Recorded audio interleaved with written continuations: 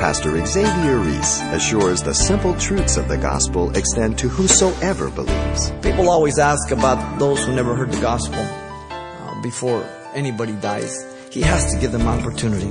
John 3:16 is the invitation. And if He sent the Son to die for the whole world, then He has to give everybody an opportunity in the whole world. Otherwise, He can't be just, He can't be fair, right? He takes that responsibility. He's holy, He's just. He holds Himself responsible for that. It's just real simple.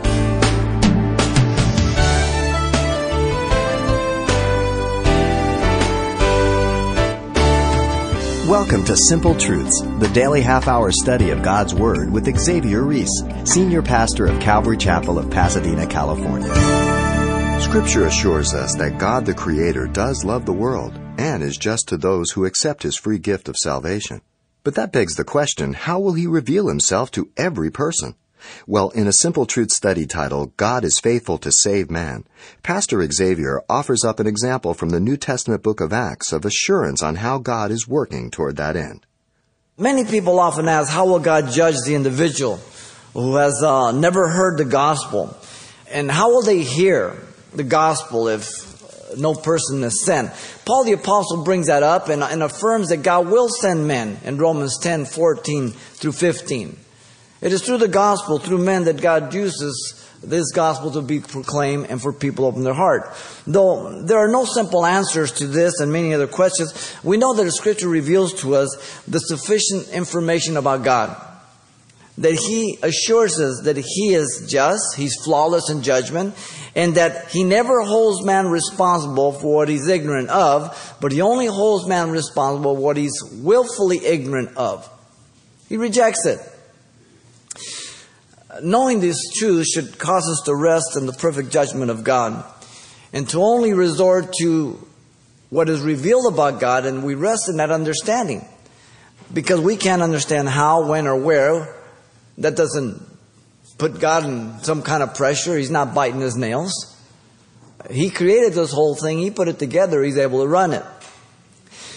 And so to understand God's fervent love for lost man and His willingness to reach him with the gospel, we want to look at how God revealed Himself to Cornelius with the gospel in chapter 10. Now, some preliminary things. The preaching of the gospel to the house of Cornelius is one of the most important events in the book of Acts. It is recorded twice for us. It is here in chapter 10, and then the first 18 verses in chapter 11 as Peter goes back and recounts it to Jerusalem because he got himself in trouble going to the Gentiles. But it's very important. It's recorded twice. In spite of the need to save space in the writing, he records it twice. Now, God had made the Jews and Gentile one, breaking down the middle wall of partition. Paul makes this very clear in Ephesians 2:11 through 18. This was the mystery hidden before but now made known. He has already prepared the road with Philip for Samaria in Acts 8 and the Ethiopian eunuch, already reaching the gospel. Now God's revelation to Cornelius and Peter become the authoritative evidence for accepting the Gentiles as part of the church. This is brought up in the first church council in Acts 15 when we get there. That God did this and God brought this in, and they are to be accepted only by grace through faith, not anything else. There was always a danger that the church would be an extension of Judaism, and God would not allow that. So Jesus had told Peter that to him were given the keys of the kingdom. And he did open up in the day of Pentecost. He did preach. And here we have Peter being used also to bring the Gentiles in. Very important. And so, the preaching of the gospel, the house of Cornelius, consists of three natural movements. We want to look at them this way. The common thread is visitation. And so we have in verse 1 and 8, Cornelius was visited by an angel. Secondly, 9 through 23, Peter was visited by the Lord. And then 24 through 48, Cornelius was visited by Peter. And God shows us how He reaches this man. A good foundation and principle for all who will hear the gospel. Cornelius was visited by the angel first. Notice, verse 1 and 2, the identification of Cornelius is given to us. He's a resident of the city of Caesarea. Caesarea in the Mediterranean, prominent Gentile city. Notice Cornelius in verse 1 was a soldier by occupation. He had a common name. 10,000 slaves had been given this name by their liberator, Cornelius Sulla, in 82 BC. His name means horn or of a horn, and horn is symbol of power. It's of Latin origin. He was a centurion over 100 men, 1/6 of a regiment or cohort, which comprises 600 men, 10 cohorts making a legion, 6,000. And he was over in telling regiments, so he was a foreigner, a non-commissioned officer that worked his way all the way up through the ranks, and he would be comparable to a captain or a company commander today. Notice in verse 2, Cornelius was a religious man also. He was a devout man, meaning pious, devoted to the worship of God. But as we're going to see, he doesn't know God. But he's noted for this here. He was a God-fearer, most likely, that he had accepted the Jewish faith. But also it says here his family. So he was a proselyte of the gate, probably shy of circumcision. And we see through the scriptures there's those who were proselytes completely, being circumcised. And then you have those who were proselytes of the gates. He gave alms generously also to the people. He was a compassionate man to the poor and needy. And most likely it was to the Jewish community because he had a reputation among the Jews in verse 22. He prayed to God, notice, always. And the word, therefore, prayer means to beg for what you're asking for. Chapter 11, verse 14 tells us he was praying for his family's salvation. So it gives us a little fuller picture when we read that.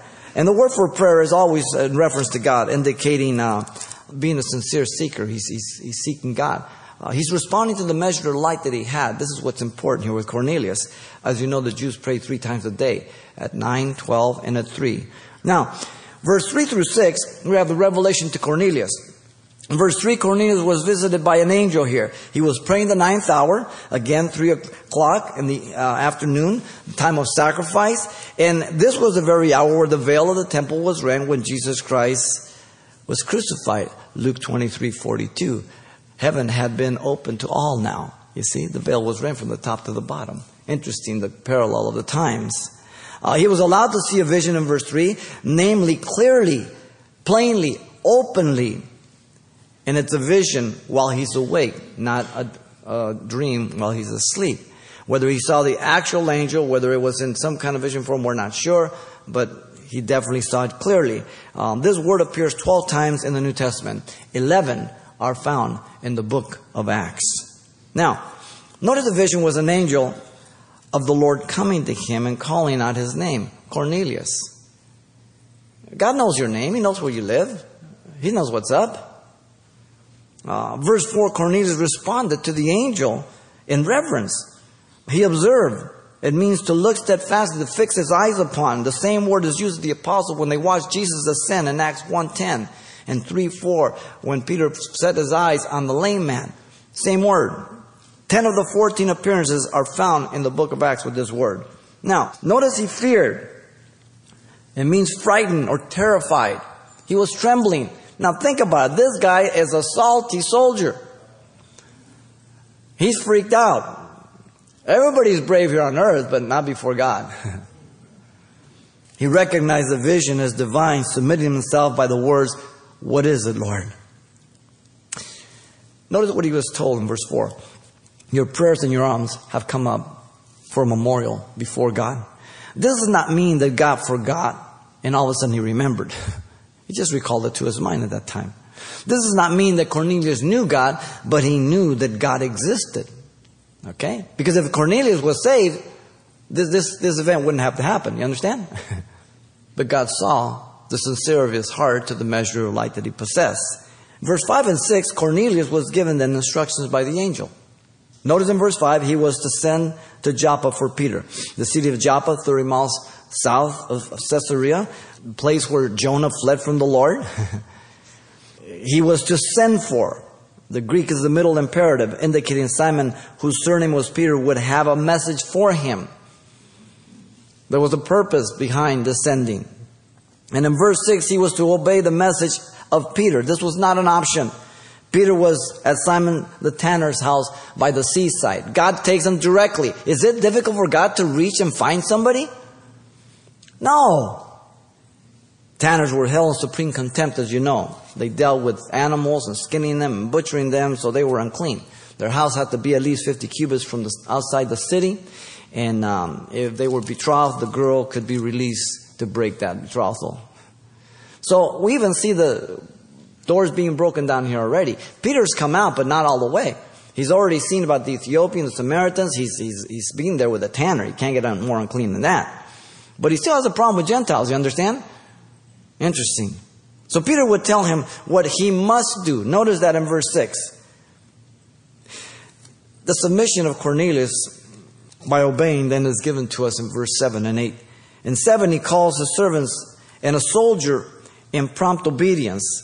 And he did it as soon as the angel departed. He didn't procrastinate. The 2 household servants were equally devoted to God, his whole household. And the soldier waited on him continually. This man was quite a man of character, and yet he didn't know God. Now in verse 8, he sent them to Joppa. And Cornelius reveals the appearance of the angel, his fear, and all the instruction. This man opens his heart. He's vulnerable. He's not proudful. He's not ashamed to admit to these soldiers that serve him that he was in fear. Amazing to me. Notice then Cornelius then sent them to Joppa. He sends them by the direction of God. Now, you remember Noah. Noah was instructed by God to obey and build a boat because he was going to bring judgment. And he did this knowing that all the people knew God.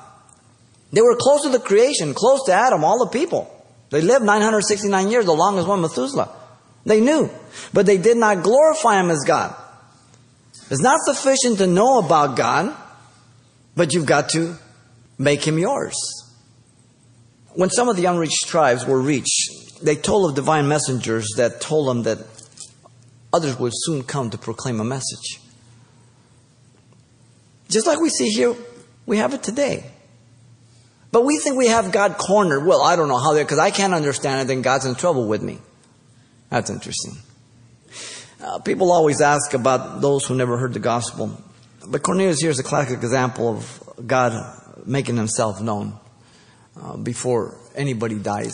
He has to give them an opportunity to respond. John 3:16 is the invitation. And if he sent the Son to die for the whole world, then he has to give everybody an opportunity in the whole world. Otherwise, he can't be just. He can't be fair, right? It's just real simple. He takes that responsibility. He's holy, he's just. He holds himself responsible for that. Now, God looks at the heart and responds to the measure of light that a person possesses. When a person rejects that light, it becomes greater darkness. Listen to Matthew 13:15. For the hearts of the people have grown dull. Their ears are hard of hearing. Listen, and their eyes they have closed, lest they should see with their eyes and hear with their ears, lest they should understand with their hearts and turn, so that I should heal them. It is a willful choice to turn away from the measure of light. Don't ever say, yeah, I've heard the gospel. You should fear if you've heard the gospel, you haven't done anything about it. You really should. God gave the Amorites time to repent. About 400 years. And then, because they didn't repent, God sent Israel as a judgment tool.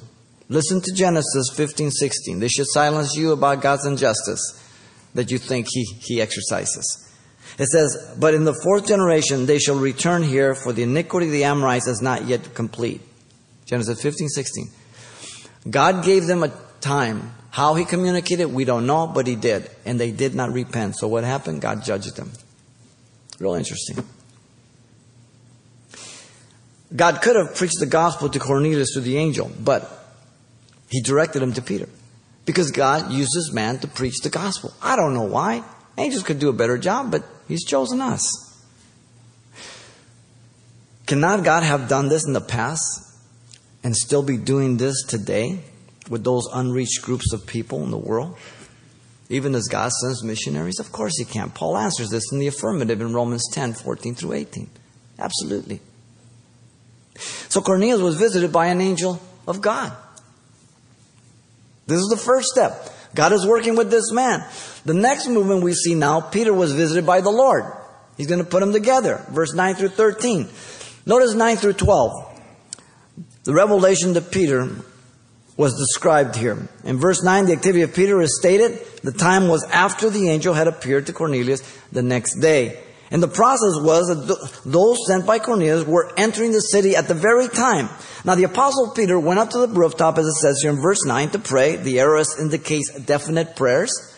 And what happens in prayer is that you go to prayer so that God can move you along and align you with His will. See, we think prayer is to ask things for God and to change God's mind, to convince Him, and to have Him feel sorry for us. No, that's not what prayer is about. Peter's ignorant of this.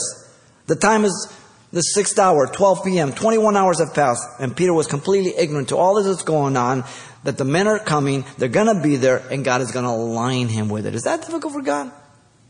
No.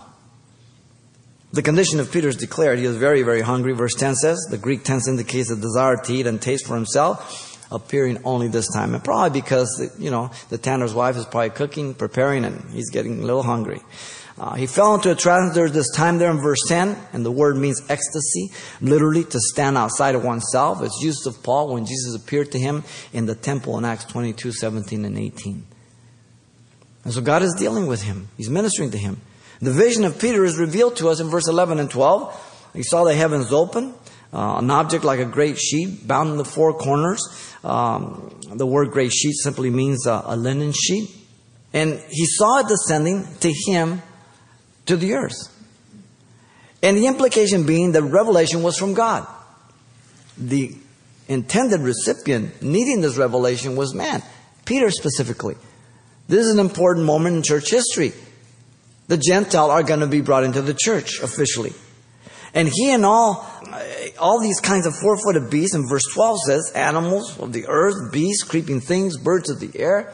Now, being a Jew, he's familiar with all this. This is taboo. This is abominable stuff. You don't eat this kind of stuff. Leviticus 11, Deuteronomy 14 is a good Jew.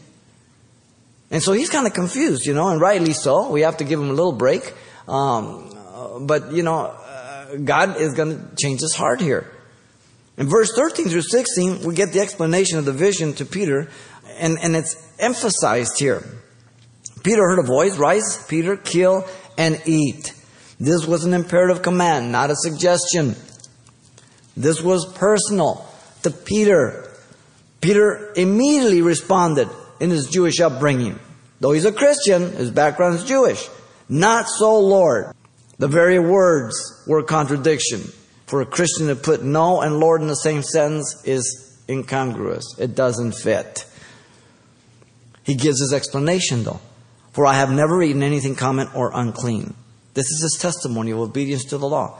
Ezekiel did the same thing in Ezekiel 4:14, remember? He didn't want to defile himself. And yet in 15 here, Peter was given the correction and explanation of his contradiction. Don't miss it. This was the second time God spoke to Peter. The voice was the same from heaven as in verse 13. What God has cleansed, you must not call common. Underline that, put stars around it. Always go back to that. When you get self-righteous, when you've got a checklist, okay? Ooh, this will nail you good. This is a message, real simple, straightforward. This was the first step towards the interpretation. The word cleanse, katharizo, is in the aorist. God actually made clean. He's not just saying it. He's actually made you and me clean. You understand? Wow.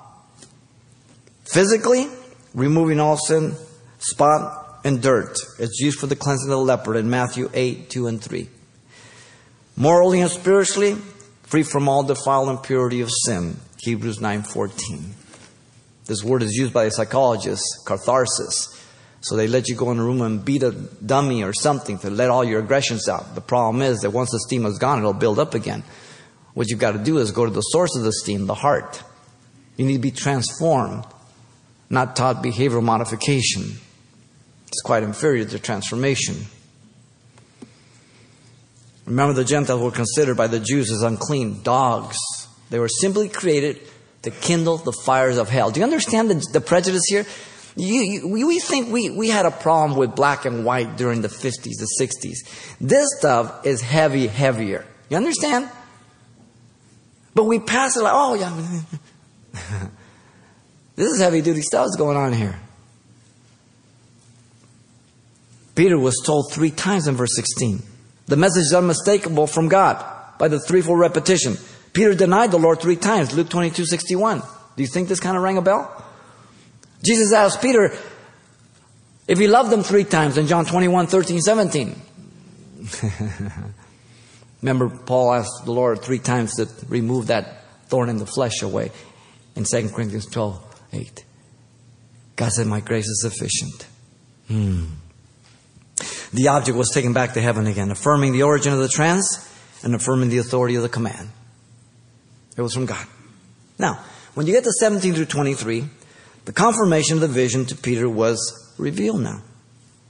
In 17, the Apostle Peter wondered within himself what this vision which he had seen meant. I mean, he's perplexed. He can't put the things together. The word wondering means to be perplexed and to be entirely at loss. The struggle was a real one. It just doesn't fit. You've been there? And the man, at the very same time, in verse 17, arrived and inquired if it was the house of Simon, and they stood before the gate. These Gentiles are being very courteous, respectful. They don't want to go in and contaminate the house of who? Simon the tanner? Kind of comical, isn't it? God has a sense of humor. Notice how God works on both ends and brings them together. He's a God of order, not of confusion. The word behold marks unexpectedness, surprise. We read it over and over again. It's kind of like the Ethiopian. Behold, a man, an Ethiopian. The men then inquired to see in verse 18 if Simon Peter was lodging there. And then what we get in verse 19 and 20 is the Holy Spirit speaks to Peter to go with the men. So God is working here. They're coming in. Peter's up. He's ignorant of the whole thing. Now the Spirit nails him. It was while Peter thought, notice in verse 19, about the vision, that the Spirit said to him, behold, 3 men are seeking you. And the Spirit commanded Peter, arise therefore, go down and go with them, doubting nothing, for I have sent them. We looked at the message last time of how it's the Holy Spirit that's doing the whole work to the book of Acts. And now He's the one that's doing the work in our lives, right? He's the one who does the ministry of Jesus today, right? The phrase doubting nothing means without hesitation. The context is taking action without delay. Now this was the second step that would lead Peter to a clear interpretation of the vision. So you ever do one of those puzzles, you put one little piece at a time, you get a better picture every time? It starts getting clearer and clearer. This is what's going on. One step at a time. This is the second step. This is directly. I've sent them. You go. Don't hesitate. The Word of God and the Spirit of God are one. They never contradict. So you need to know the Word of God to make sure it's the Spirit of God who's teaching it and what is being taught. You understand? Now look at verse 21 and 22. The men revealed the angel's appearance, confirming the Holy Spirit's instructions, which helped Peter put things together more. In verse 21, Peter went down to the men sent from Cornelius, said, yes, I am whom you seek. For what reason have you come? And so Peter was told several things by the men, which only confirmed things a little more. The unclean Gentile was introduced first in verse 22 there. They said Cornelius, a centurion, a just man, who fears God, good reputation among all the nation of the Jews. The divine command was communicated, was divinely instructed by a holy angel to summon you to his house. And the gospel commission was stated, and to hear words from you. What did Peter have to give them? Only the gospel. Nothing else.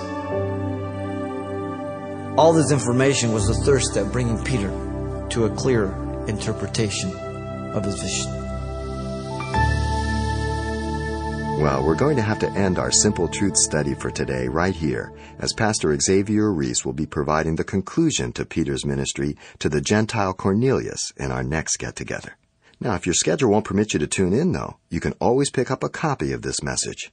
And the title to ask for is, God is Faithful to Save Man. It's available on CD for just $4. And make sure you pass on this study to someone in your church or Bible study. So once again, the title to ask for is, God is Faithful to Save Man. Or simply mention today's date.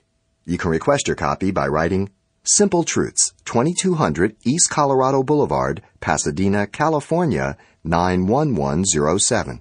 Or to make your request by phone, call 800-926-1485. Again, that's 800-926-1485. Or the address once again is Simple Truths, 2200 East Colorado Boulevard, Pasadena, California, 91107. And thanks for mentioning the call letters of this station when you get in touch. This helps us track the effectiveness of this ministry in your area. Is your eternal salvation secure? Pastor Xavier Reese explains that since God has done his part, man is without excuse. And that's next time on Simple Truths.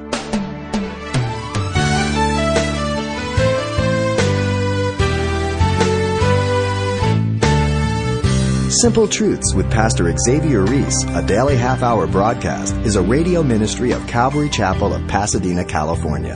www.calvarychapelpasadena.com.